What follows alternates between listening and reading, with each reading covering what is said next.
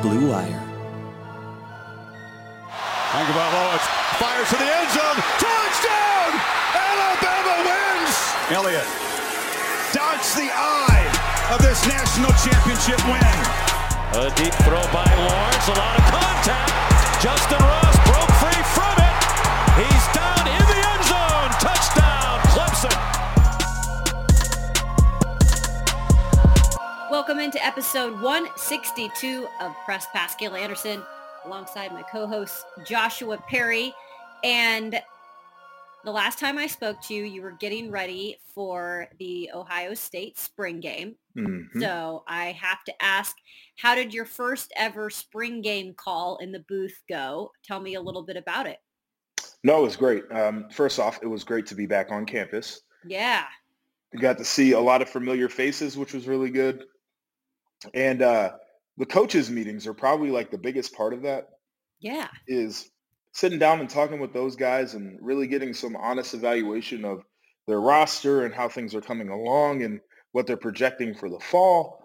Like, that was all really good. And then the game itself was, it's a spring game, so there's only so much going on.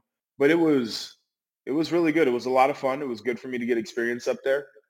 Great to be able to highlight some of the players that typically don't get a ton of love during the fall. Sure. Whether it's limited opportunities, whether it's playing time. And then the thing that I thought was really well done by everybody involved, and that's coming down from Gene Smith and the folks who create the video content for the video board at Ohio State, all the way down to the way that Big Ten Network covered it, and I'm very proud of it, was the Dwayne Haskins Memorial. I thought the moment was well done. I thought it was very tasteful and respectful, and I thought that Big Ten Network, my company, captured it extremely well. Really let it breathe, gave it the respect it needed, got some great player reactions. We even caught their prayer circle after that before they headed into the locker room, which I thought was neat. So it was fun. Yeah, no, I saw a lot of that on social media. I think I retweeted a couple portions from that really beautiful tribute to Dwayne Haskins. And it just seemed like it was a very different spring game just because you knew you were going to have that as well. So there are a lot of emotions that get brought into something like that because there were former players there as well. For that spring game, like there always are, but a lot of his former teammates, which is always, I feel like, emotional situation. Yes. And, we got to talk to Chris Olave, and he got to share some personal memories and talk to CJ Stroud, who, obviously they didn't play together, but they knew each other, which was great. But just on the former player aspect of it, they recognized the former players that were in attendance on the field, and it spanned from sideline to sideline. Wow. Are you kidding? So was that maybe one of the bigger showings that you had from former players? There were a lot of guys. I think part of it is like, how often have guys gotten to get back on campus since the pandemic? That's very true. It's a great family day. The program does a really good job, too, of hosting a cookout after the game for the former players to take their families to. So, I mean, it's a day, it's an event, but I think people are just excited to get back. I think so too. So before we move on, I do have to ask you, what do you feel like was the most challenging part of doing a call in the booth for the first time when it has to do with not even a game necessarily? This is more something where you're really having to learn the roster.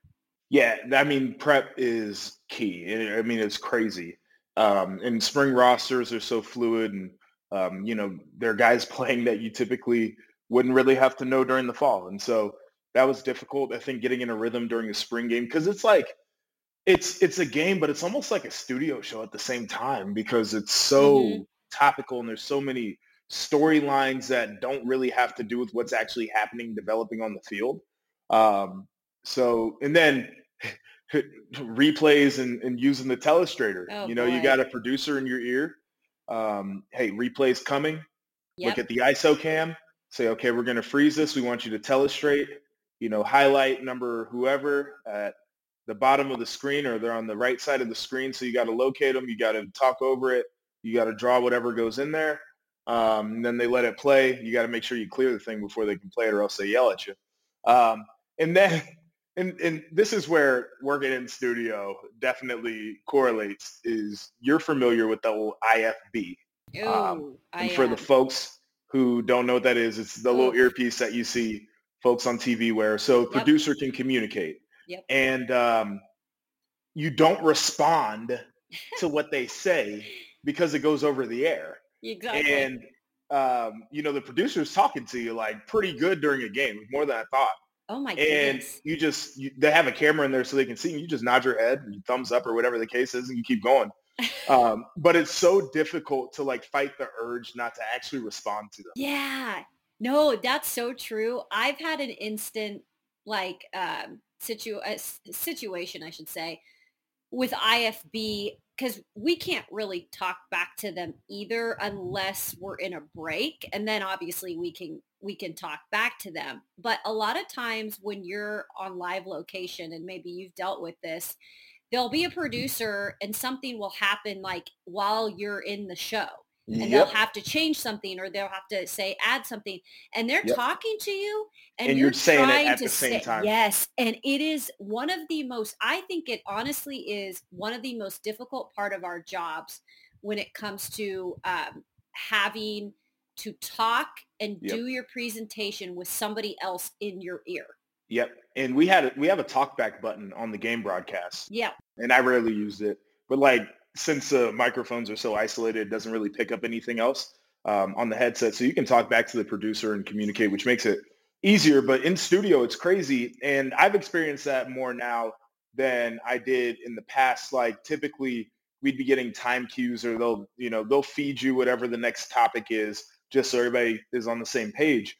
But doing the rally, every once in a while, like we'll have to scrap a tease because something's going haywire, and they're feeding you the tease as you're saying it. And like, I don't know how my brain works like that. It is bizarre. I don't think our brains necessarily are supposed to work like that, but because we chose this business of, I don't even know why, because it just is crazy. I guess we just are formulated to do it. No, we are. Like, I think, and if you're not naturally, you will absolutely learn. Because yes, you have to. You're going to have to. Yeah, you do. You don't have a choice. Well, it sounds like the spring game went awesome. Hopefully you'll get some more opportunities in the future, because I think that's always fun to just mix in something different. I think one of the best parts of doing broadcast work is the different type of work you can do. I get bored doing the same thing. Like, I actually like to mix it up. I like to do sideline and then mix it up with some studio hosting and then mix it up with something live in the field. I think that's where you enjoy it the most, where you probably grow too as a broadcaster. So adding something like that to your plate, I think is really cool. No, I'm totally with you. Like, it gets everything going right. So this week, Joshua, we have had some news come out. It's not like breaking news or anything. It's just more informational news, I should say. And yes, it does have to do with the transfer portal, which seems to be a topic of conversation ever since it became a thing, because it's only getting more crowded in the portal. So to provide a little more transparency with the transfer portal, the NCAA actually released statistics for the years of 2020 and 2021. And the statistics show, Joshua, that only 54% of FBS players who actually enter the portal enrolled at a new school. Are you at all shocked by those numbers? Well, no. And I'd be curious, because I know some guys get in the portal and then they end up staying at their school that they originally, but it's the small portion of that.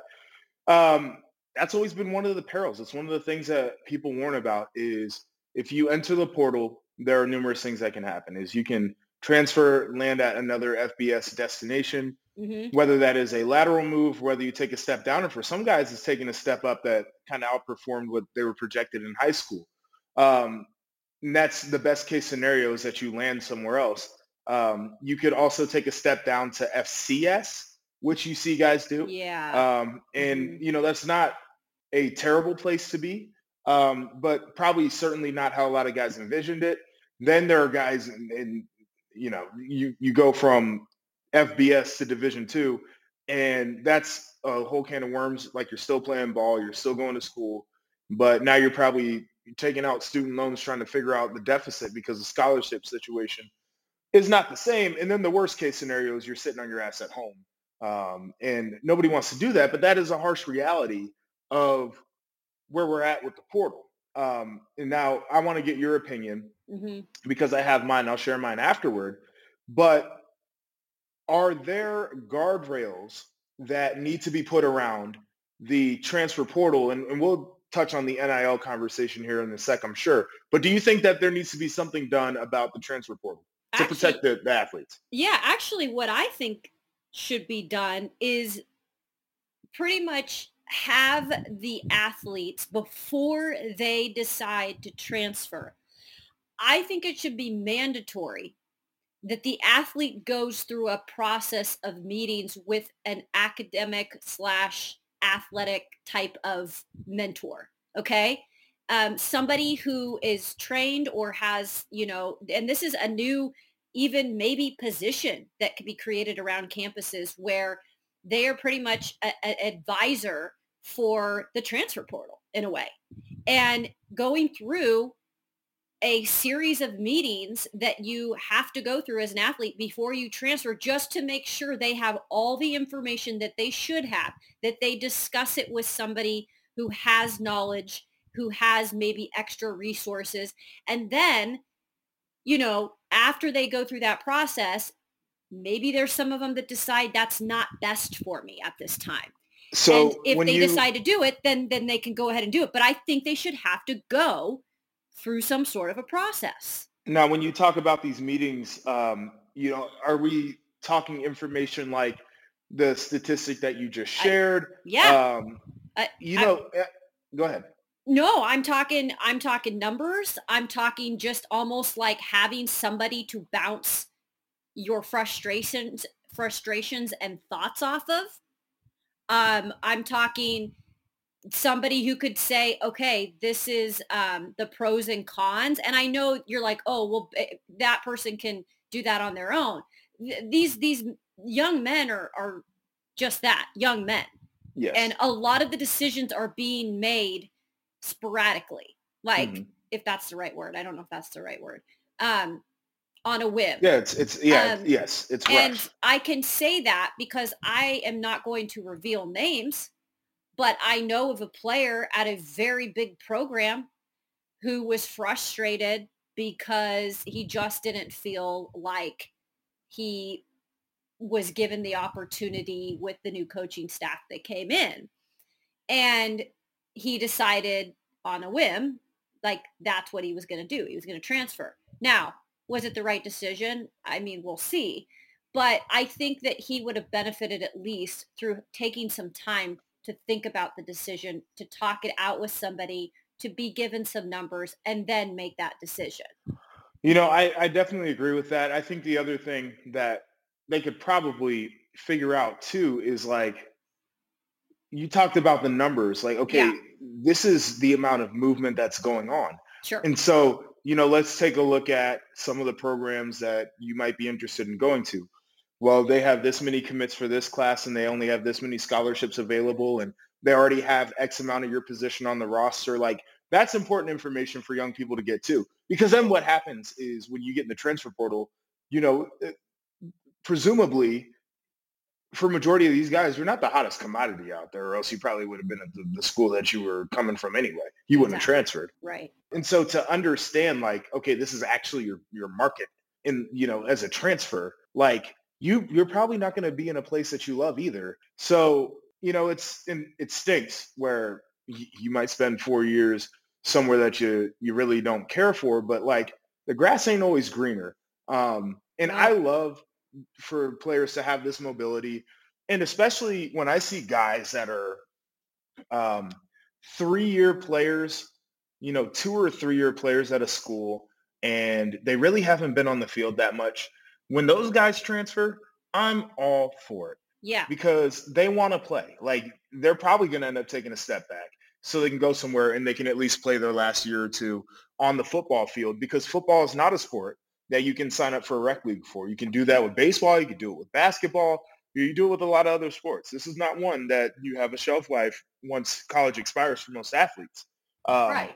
But you see guys who, they're there year one. They think their coach is mean. They didn't play as much as they thought they should have as a freshman. They dip. It's like, dude, this is a little bit of a tough spot to be in. Like, I was an emotional 20-something at one point, and Sure. you have to really press pause and think for the long range, which is difficult to do. No, and here's an example. So I don't know if you ever watched, it was a Netflix series on Last Chance U. Multiple seasons. There was a few seasons, and I can't remember where this one was at, but there was a guidance counselor, and she was phenomenal. And I can't remember her name. She became very well known. She was Miss badass. Something or other from, I know exactly what you're talking about. Actually related to her. Like, I could see myself in another lifetime doing that type of a job because I care so much about the student athlete. You got time to do something like that. Yeah, I know. Before I hit, Miss Brittany. Before I hit 90.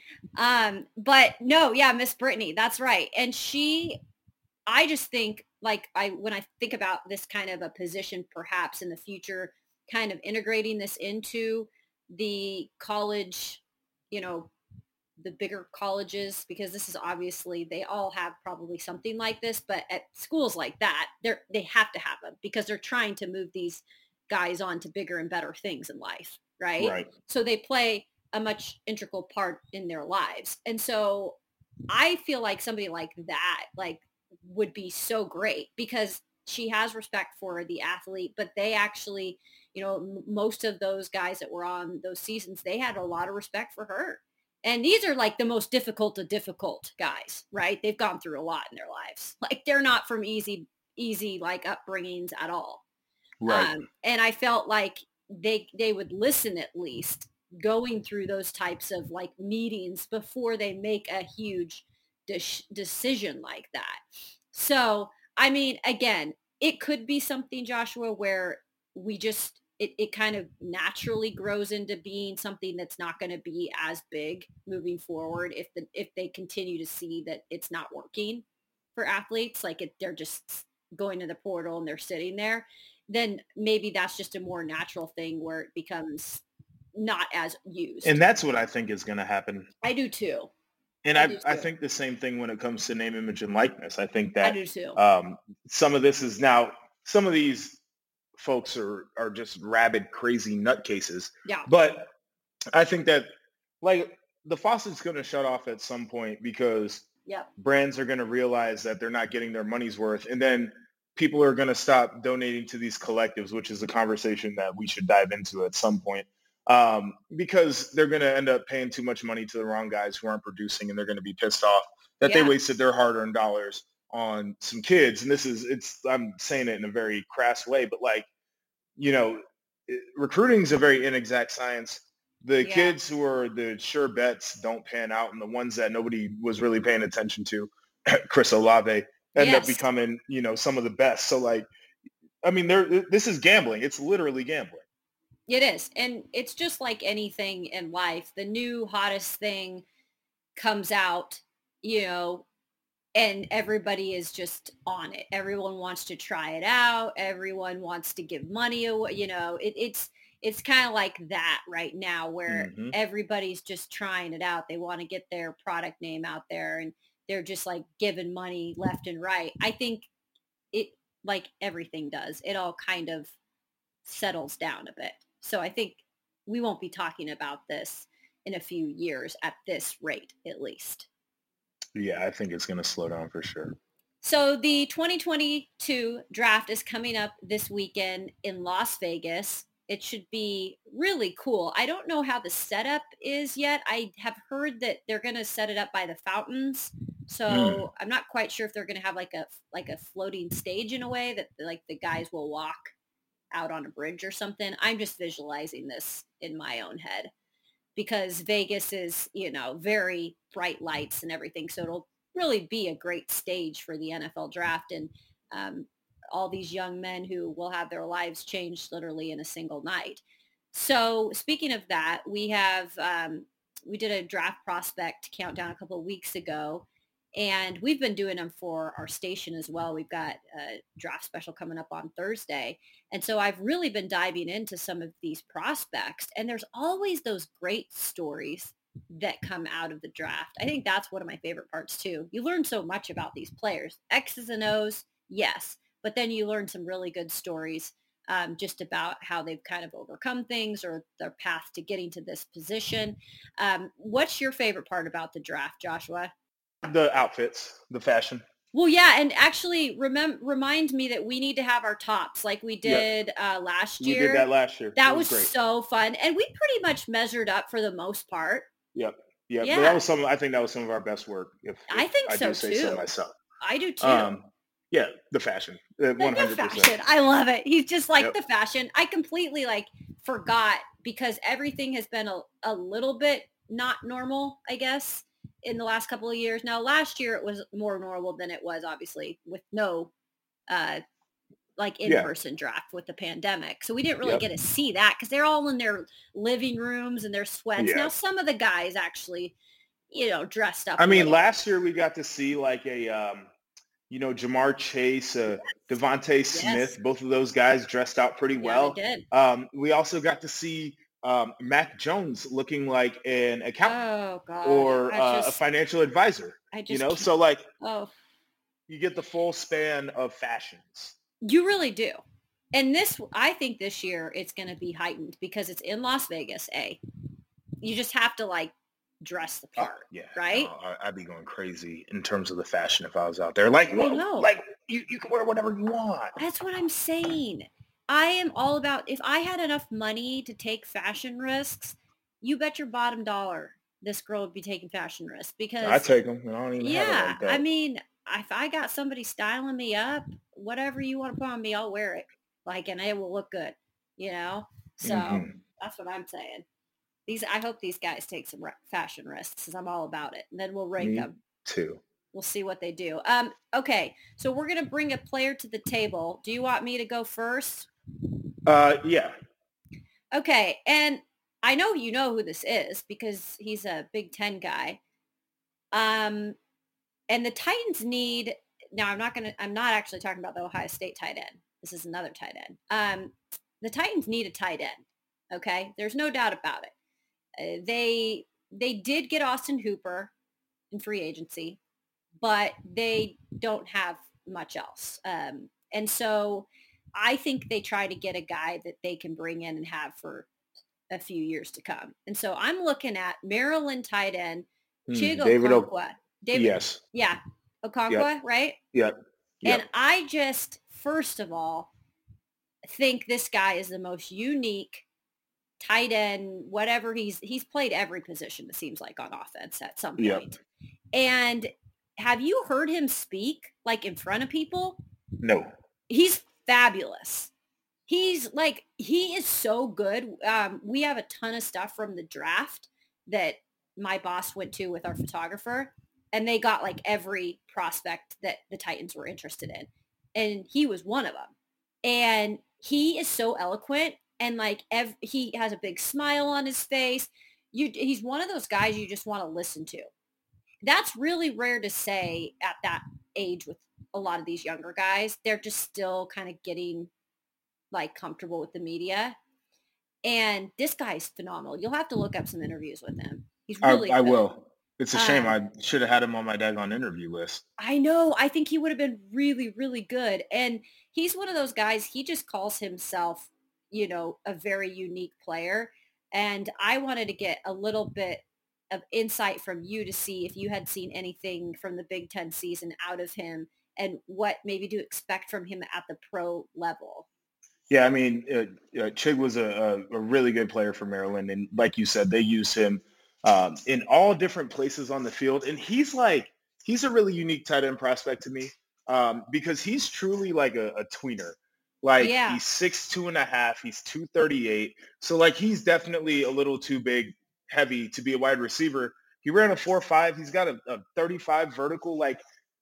The dude is really athletic for as big as he is. Sure.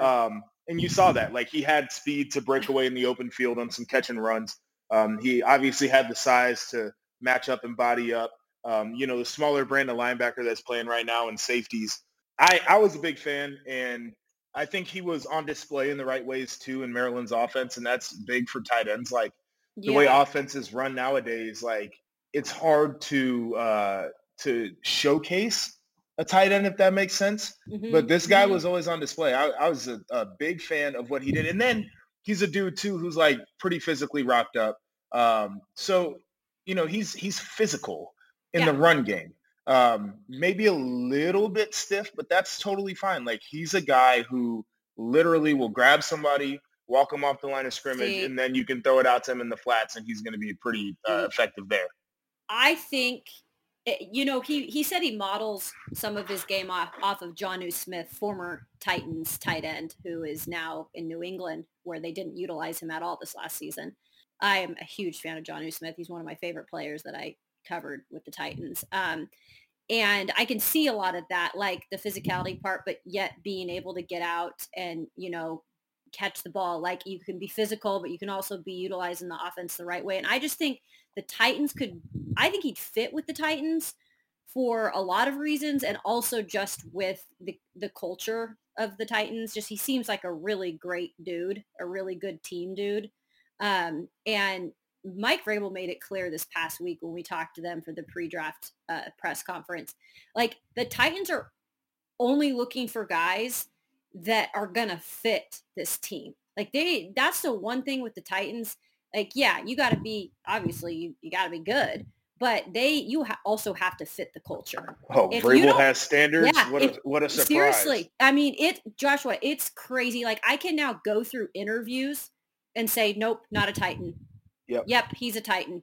That's how it is now. Like you really know exactly the player they're looking for. Well, I think you got to be the right type of player too for Vrabel, and this is not a knock on him. He's an acquired taste, but I think he's like that because he's been, for example, spent a ton of time in New England where standards are high and there's not a lot of wiggle room for foolishness and different types of craziness. Like they operate a certain way.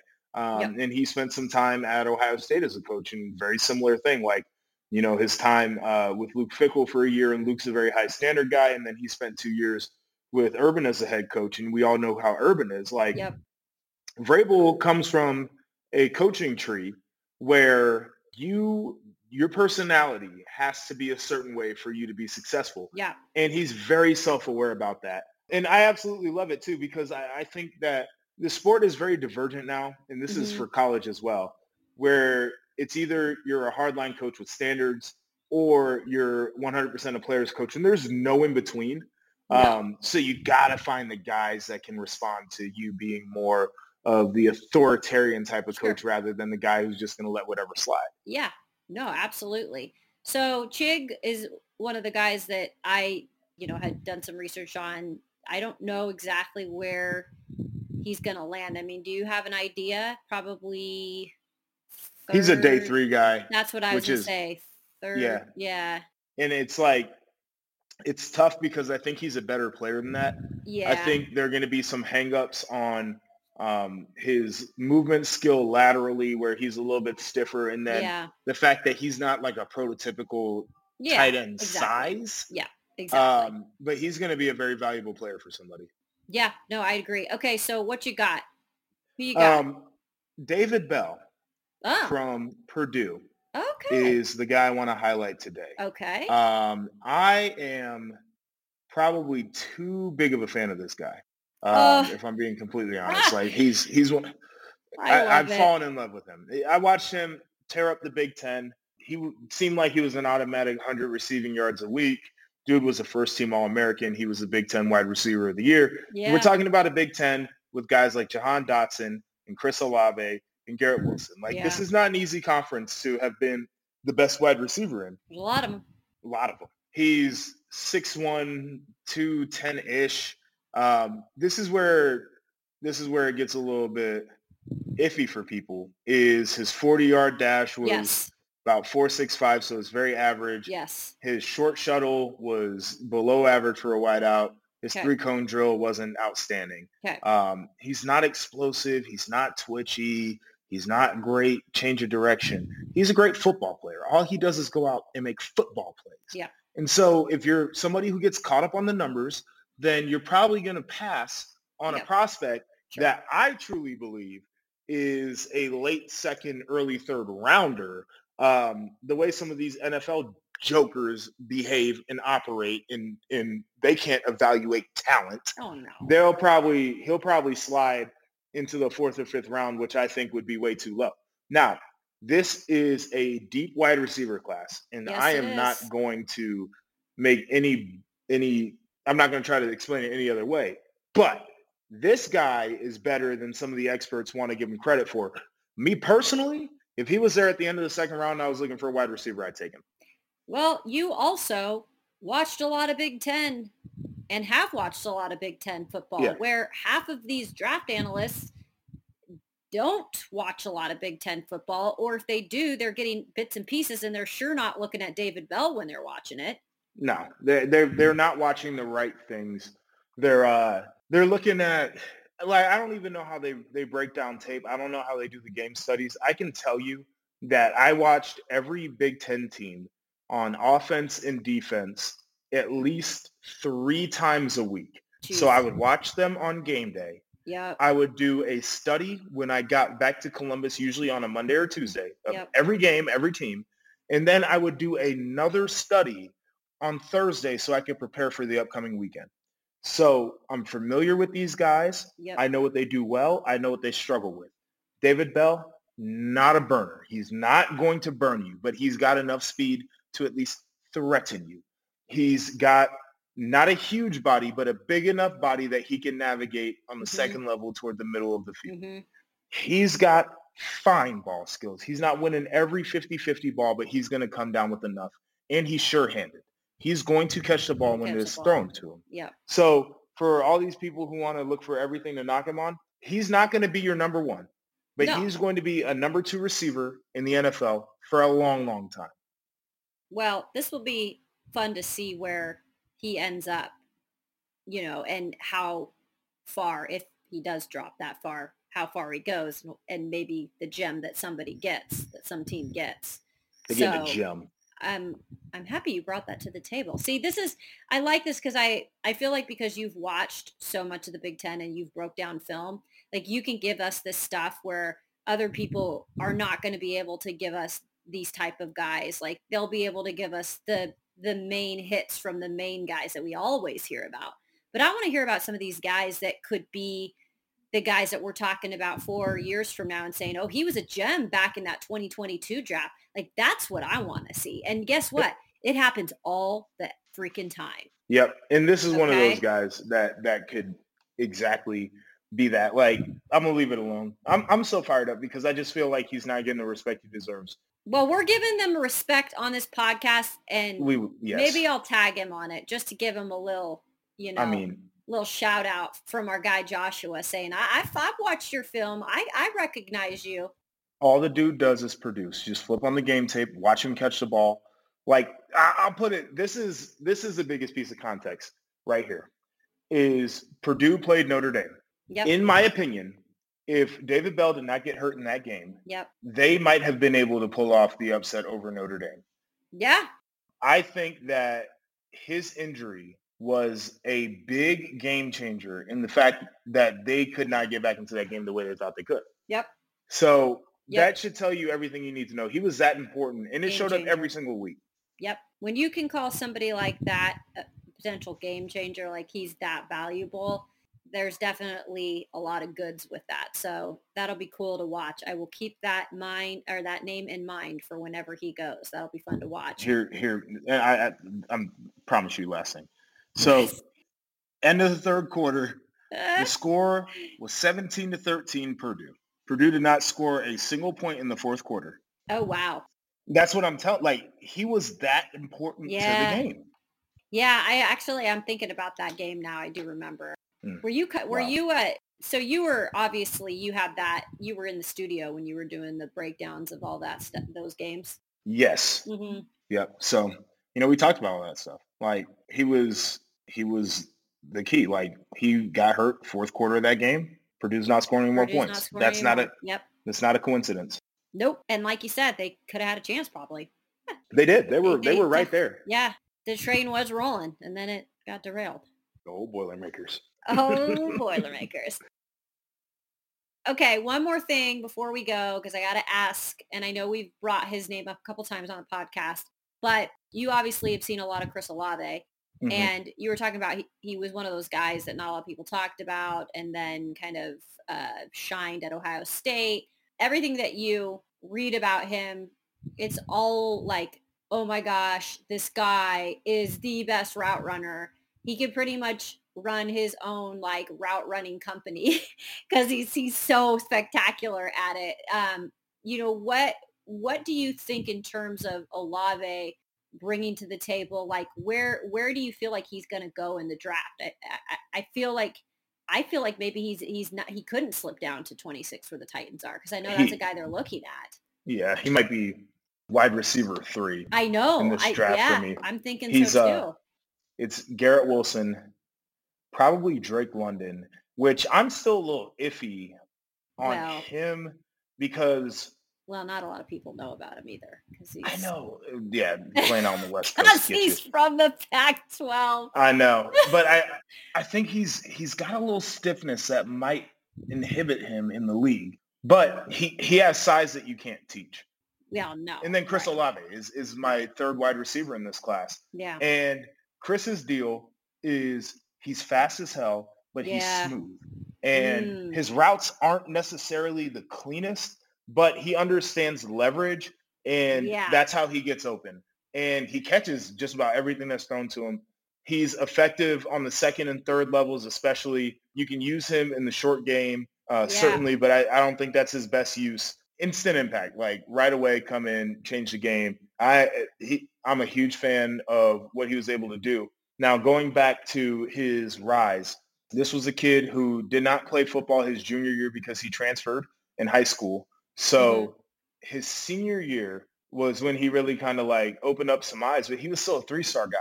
Ryan Day found him when he went on a recruiting trip out to California to see Jack Tuttle, who ended up playing quarterback at Indiana. Yeah. And he saw Chris like in the gym and was like, oh, who the hell is this kid? And so he found a gem. Chris Olave, I believe this was his freshman year, against Michigan. That was his coming out party. Yep. He tore them up, and then it was game over from there. Yep.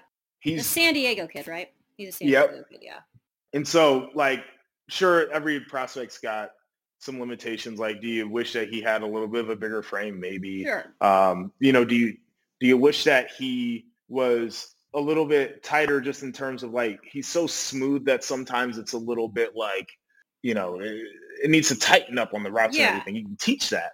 Big fan of his. Wide receiver 3 for me. Could be gone. Should be gone in the top 15 of this draft. Okay, this is my final question. And this is just a selfish situation here because I just want to know your opinion. So there's been so much talk here in Nashville about the wide receiver market in the NFL, specifically because of A.J. Brown and the situation that we're in right now here covering A.J. Brown. He is clearly looking for a new contract, but because the wide receiver market is just unreal right now, he's supposedly asking for a lot of money, right? And I don't know if the Titans are going to give him that. And so if you were John Robinson and you decided, you know what, as much as we love A.J. Brown, and I love A.J. Brown, I think he's phenomenal. I think he's a great talent. He does have some injury things early on in his career that worry me. But do you kind of just say, hey, we're not going to end up being able to come to a deal. Let's go ahead and make the trade with the Jets. Let's get their, I believe it's their 10th overall pick. And let's go up and get one of these wide receivers. Then we're going to have another pick. And we're probably going to have a couple other picks and ship AJ off to New York. Yeah. So, yes. This is what you get into with these deals is like guy wants to get paid. He wants a long-term deal. You ask yourself, okay, is the guy worth the money? Personally, I think yes. The second question you ask yourself is, can we find a replacement that's going to be cheaper for right now? And the answer to that is it's a gamble, but probably looking at this wide receiver class. So you ship him out. You don't have to pay him the money. You get to move up. You get a new wide receiver that's going to be cheap. Like, I don't necessarily think it's the worst plan ever. Some of these teams are looking to trade out of these spots too. Looking at it because there's not a quarterback. There's not that generational quarterback. Teams are usually looking to trade up so they can go get their guy. For QB, yeah. Yeah, and it's not there. So, like, yeah, I mean, for some of these guys, the way I think they're going to perform, like, they're going to be cheap regardless. You're going to get them as, you know, you pay them on the rookie scale. You'll have the ability to get the fifth-year option on them so you can get them cheap for another year before you really got to pay them. You franchise tag them twice after that, actually control them for 7 years, but that is criminal in my opinion. That is criminal, yeah. But is that what Burrow's doing right now? What's that? Isn't he like under the franchise tag for like after, like, is his rookie deal up? Mm-mm. But then I think they franchised him. So they will. So this is what they'll be able to do is they'll pick up the 5th-year option. And I think that's the average of the top 5 highest paid players at your position. Okay. And then they shouldn't, but Cincinnati, you never know. They shouldn't play around with him. Well, but you can tag a guy. But you could tag a guy twice, which I think is the most criminal thing ever. I know. That's what I was listening to the radio, sports talk radio this week, and I don't know what got brought up about that. But that's how they were. Yeah. That's how if you're a running back, that's the treatment. This also could be the first year of the draft, I think, ever that a running back or a tight end is not taken in the first round. Yep. Yeah. I think you're right about that one. Trey McBride might go, but other than that, I don't know. Yeah, tight but Colorado State, but moral of the story with all that is, I think there's a market for it. I think if you're adamant about not paying the guy, then that's the best option. Get yourself up in the draft, get a little capital there, get a guy who's cheap for right now that's going to play really well for the next 4 or 5 years. I honestly, what I'm hearing, just the hearsay, the amount of money and Debo's in the same situation. Obviously, they have the same agent. The money that I'm hearing that they want is like, I just don't think they can pay it. Like, it's like ridiculous. Well, let's look at what these guys have been getting. Because we're hearing, is it about 20 million? 22? Yeah, so Devontae Adams signed for 28.25 a year. Yeah. And that was the highest wide receiver contract, I believe. Yes. It's $140 million over 5 years. And these guys want to be in that neighborhood. Maybe not that exact number, but they want to get close. It's a lot of freaking money. It's a lot of money. And again, you wrap up one of these first round guys, yeah, and you're paying them $30 million over 5 years. Yeah. As opposed to 140. And again, I am a big AJ Brown fan, but he has had injury issues. He has had injury issues like since he arrived. And not issues that completely take him off the field, but issues that have had him miss games. And I think once you have injury issues, you're always going to end up having them, right? You're never going to be 100% healthy all the time. I mean, they're just going to get more wear and tear. I don't know. I'm interested. I don't think they're going to do anything like that. I don't think. But at the same time, it's a business. And you can't just sit around and keep this going. Like, you've got to start making decisions. It's rumored that there was an offer of, $20 million a year, but he thinks he can get 23 or 25 on the open market. Yep. Yes, exactly. And I think it might be more than that, to tell you the truth. Yeah. Well, I think that he might be wanting more than that. So it's a lot of money. It's a lot, but I don't know. I'm not even like a businesswoman. Like, but if I were a GM, I'd be seriously thinking that. I seriously think that. I'd take it into consideration. If there was a wide receiver that was ready to go, plug and play this season, didn't have to give him obviously all the money right now, and then you could still have your 26th pick or whatever and maybe add another one later. I just feel like, I don't know, maybe that would be the thing to do, as hard as it would be to part with your guy. But I don't know. I'm not a businessman. So I thought I'd pick your brain on that. Man, what a time. What a time. What a time to be a wide receiver. I swear. Thanks, Jacksonville Jaguars, for setting the trend there.